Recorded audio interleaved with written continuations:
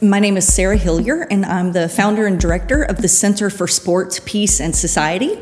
We have the privilege of using sport combined with education to empower women and girls, refugees and displaced persons, and persons with disabilities, with hopes to promote inclusion, equity, and peace around the world.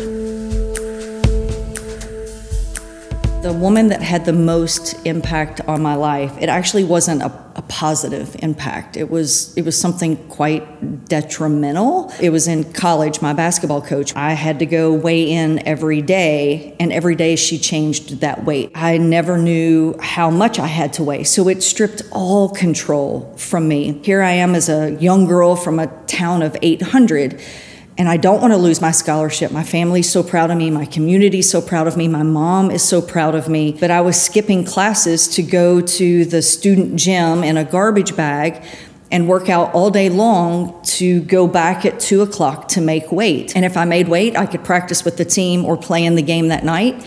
And if I didn't, then I had to sit out. 6 months, 12 months, 18 months of this, and I was in trouble with an eating disorder. When I graduated, I swore I would never have anything to do with sports again, because I saw sports as something that stripped me of the confidence, and that a woman in power took all of that away from me.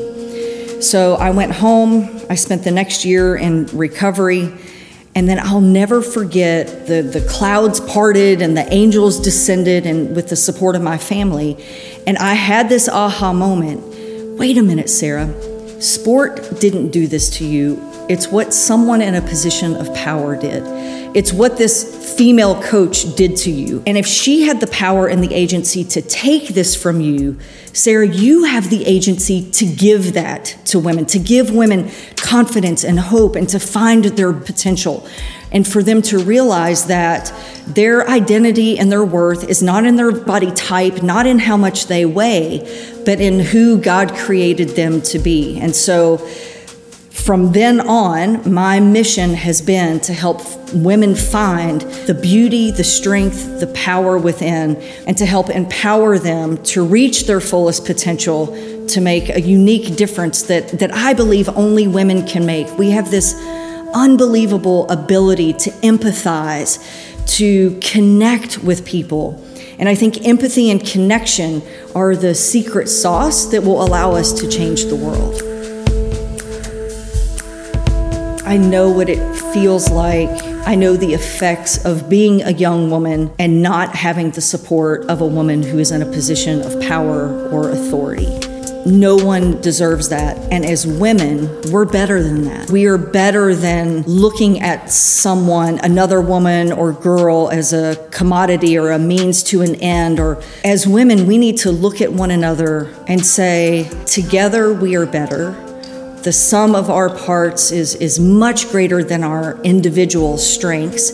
So I think as women, it's not just important that we lift up other women, that we invest in other women.